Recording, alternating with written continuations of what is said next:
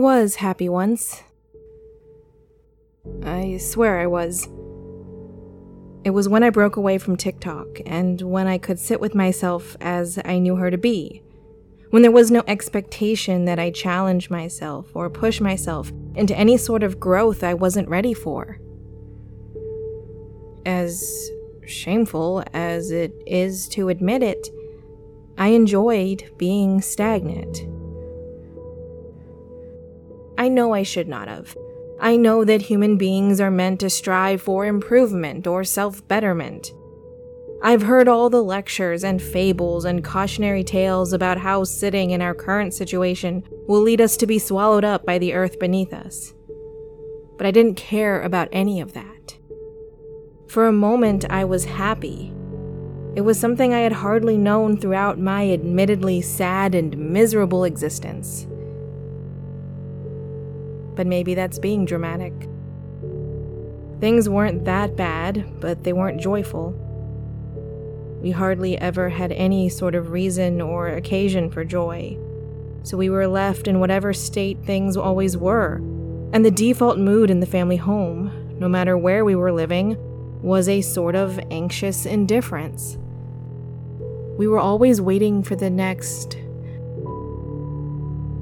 We were always dreading.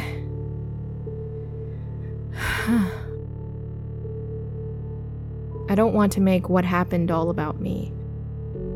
I have no right to, I know. I'm not a victim. I am collateral damage at best, but given where I stand on the line between perpetrator and victim, maybe I can't even call myself that. I don't know. I just know there's a good reason to not get it wrong.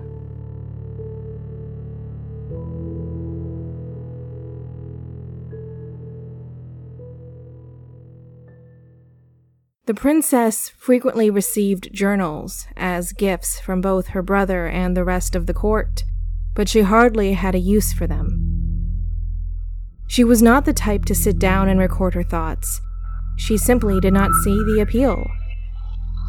Journaling seemed to create more of a liability than anything else.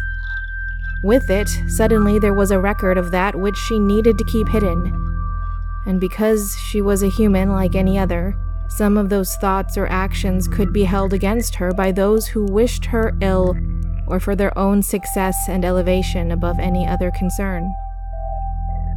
A journal could be a particularly appealing key to such ends, she knew. She was not foolish, and if her mother had been right about anything, then she was right in saying that this tendency was inconvenient to all that wished her harm. Those were not her words, of course. Those were the princess's words, but the message remained the same. However, Princess Ethabelle found that those journals could be useful. As she sat in anticipation, she could use them as sketchbooks for the wedding dress she would soon wear. Never before did she think she could possibly be excited at the prospect of a wedding. But she had also never imagined that she could love the person she would be marrying. And yet she was. Or rather, she assumed that she was. After all, she had her husband picked out for herself, and she could scarcely imagine any other barrier to her happiness. The king did need to approve the match, of course. The laws did say that no member of the royal family could marry without the king's permission, but that was a formality. That's all it was, she would tell herself as she debated sleeve styles.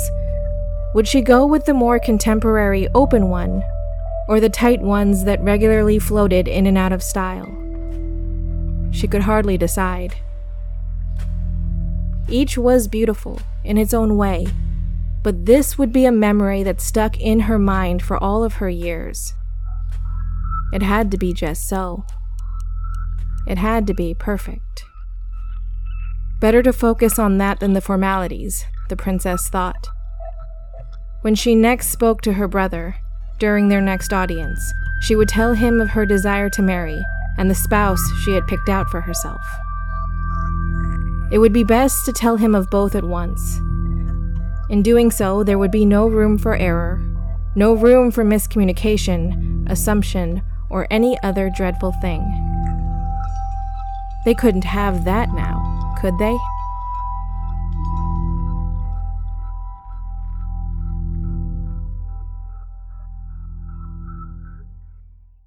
I know you're still listening. I know that no amount of inhospitality or direct call-outs can chase you away. You're far too stubborn for that, right? The why is a bit more complicated. Because many factors shape a person, but in you, they all seem to lead you to stubbornness or to stoke the fire that was already burning within you, one that you probably were born with. You were born to stubborn parents, weren't you? And your mother sometimes mumbles under her breath, asking what it was she was expecting. Why would she expect anything other than a bull from two other bulls? No, this isn't my other podcast. Your mother just has terrible privacy settings on her social media profiles. And yours aren't solid either, by the way. I was still able to confirm that she was your mother through your profile. It might have been obvious from hers, but, I like double if not triple checking things before I say them. Also, I didn't want it to be you. From your first attempt at contact, I came up with this mental image of who you might be, and it wasn't a very good or well thought out image. I did it in all of about 5 seconds as, like, a sort of placeholder. Or that's what I meant it to be. But I think I got attached. Too much, so probably, definitely. And now, as I realize she is not coming, I miss her a bit.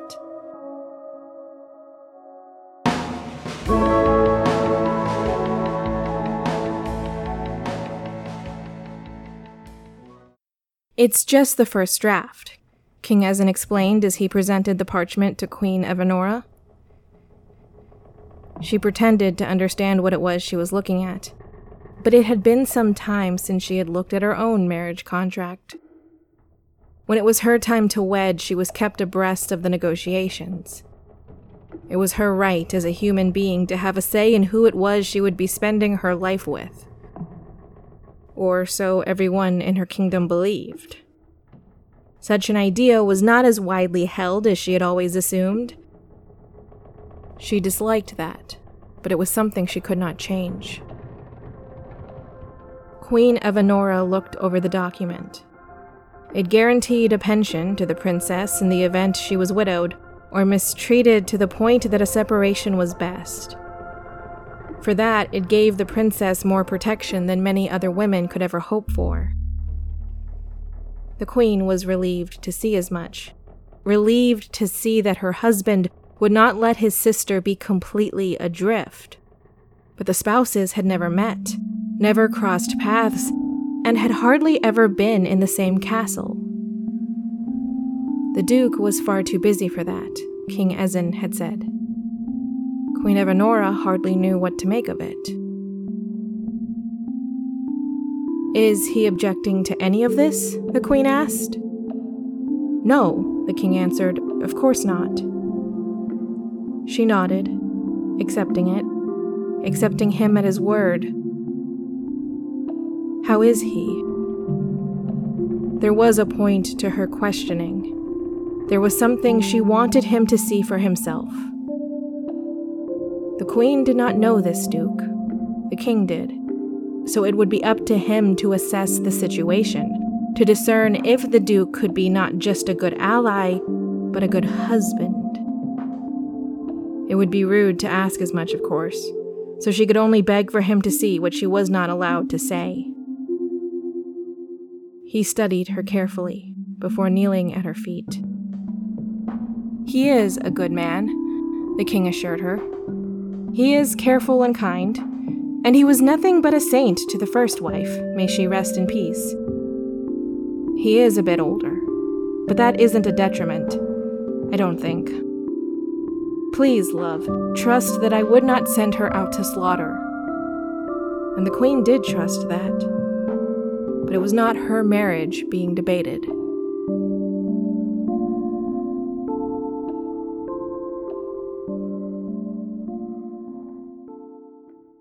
Why do I miss her, you might be wondering?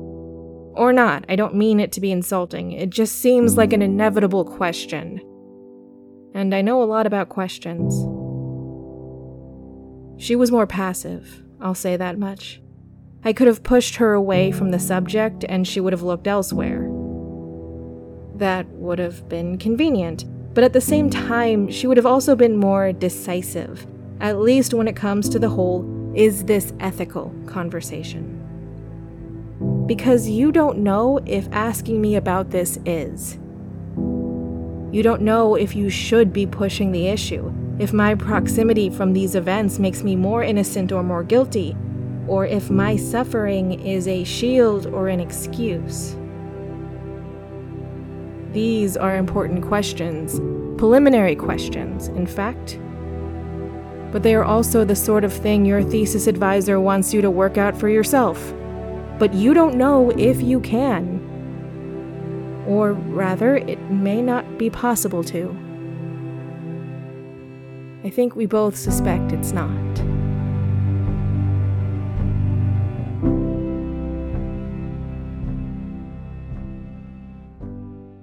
It started with a joke, a gentle jest amongst sisters.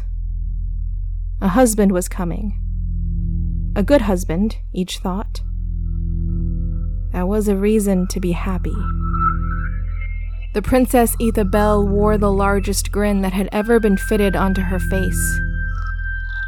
As it stood, it hardly fit, and it looked somewhat unnatural with the rest of her features. Queen Evanora was not bothered by that. A life of sadness can make happiness hard to hold. But there was a time to hold it, and she earnestly believed that time for her sister-in-law had come. "I love him," the princess whispered to the queen. "I think I always have." The comment was sudden and jarring. The queen held her expression in place. Something wasn't right, she knew. The princess had never met the duke. "We'll finally be together," she said. "I just need to tell my brother." The queen nodded. It was a reflex. It was her body not knowing what else to do, with her focus being on stifling the reaction of her features. She could not spill her husband's plan. It would take away what little advantage she had.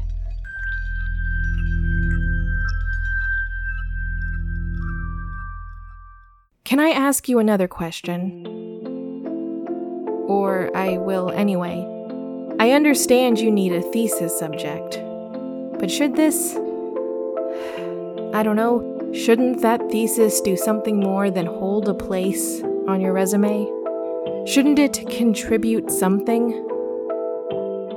What do you hope to contribute that I could not offer up on my own? Not to put you on the spot, of course. Maybe the answer really just is that it will tell the story that I can't seem to bring myself to tell. I do think that's worth something, after all. Maybe it's just worth checking. To be sure, you know?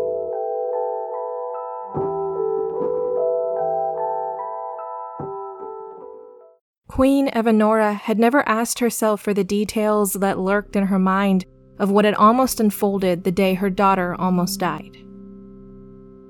And yet, as she watched her sister-in-law from her place next to the king at the head of another banquet, it started to come together.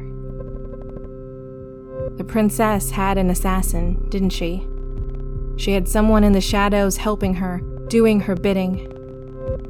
The queen had caught a glimpse of those eyes once. They were a lifeless gray with a sharp edge to them. She hardly knew anything else about this figure, but there was no need to know more. Those actions spoke for themselves. They spoke of someone to be feared and held in line with her magic. Which she had done, she reminded herself. She had guarded her husband and daughter against him all those years ago. It was why this had slipped her mind. There had been no need to think about it, not until that moment. But now it was at the forefront of her mind, and the rest of it was racing. She could hardly catch another thought. All she had was the knowledge of the threat before her. Because it wasn't just the killer she needed to fear and control. It was the one that controlled the killer, too.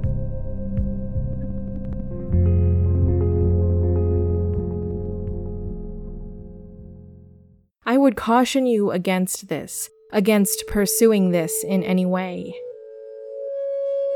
I had a terrible experience with my thesis, so there's that perspective, but it also goes beyond that. You don't know what you're getting into. I can't entirely guarantee your personal safety, just that the threats I always had to deal with are somewhat irrelevant now. My aunt is still alive, albeit barely. But no, I won't say anything else. There are pieces of this game that are off the board, but those weren't the most dangerous ones. Those aren't the pieces that changed me, that broke me. Those are still out there, and how are you so sure they won't have that effect on you? This will probably be a controversial opinion, but I don't think the more callous true crime content creators necessarily started off that way. Some of them did, yes, but not all. I think some of them had to become that. It was the only way they could make it through. But you can't defend yourself that way. You're not capable of it. This chilling of the heart, this forgetting that these people were in fact people, this dehumanization is a shield. Or it can be. I've seen people use it. But I don't think you have one. I don't think you're capable of making it or wielding it. And perhaps that's admirable, but it does leave you vulnerable.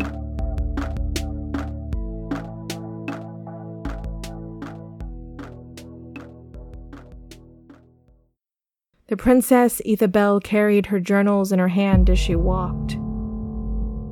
She did not need them, but it was a way to disguise the shaking of her hands.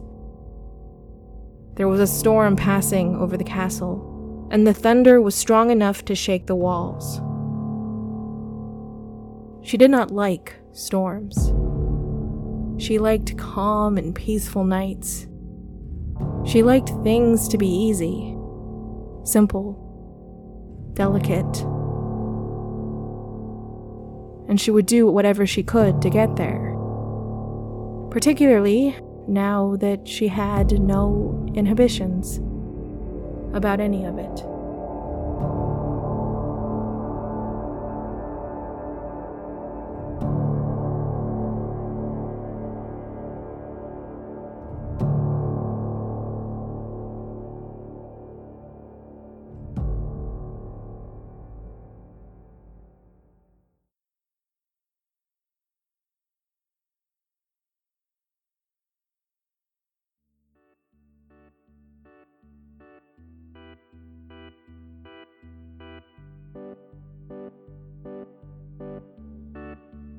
Aishi Online is a production of Miscellany Media Studios. It was written, edited, produced, and performed by MJ Bailey, with music from the Sounds Like an Earful music supply. If you like the show, please consider leaving a review or posting about it on a website that might not be around in 5 years. Make the post vague and somewhat mysterious, but still compelling if you want. Up to you.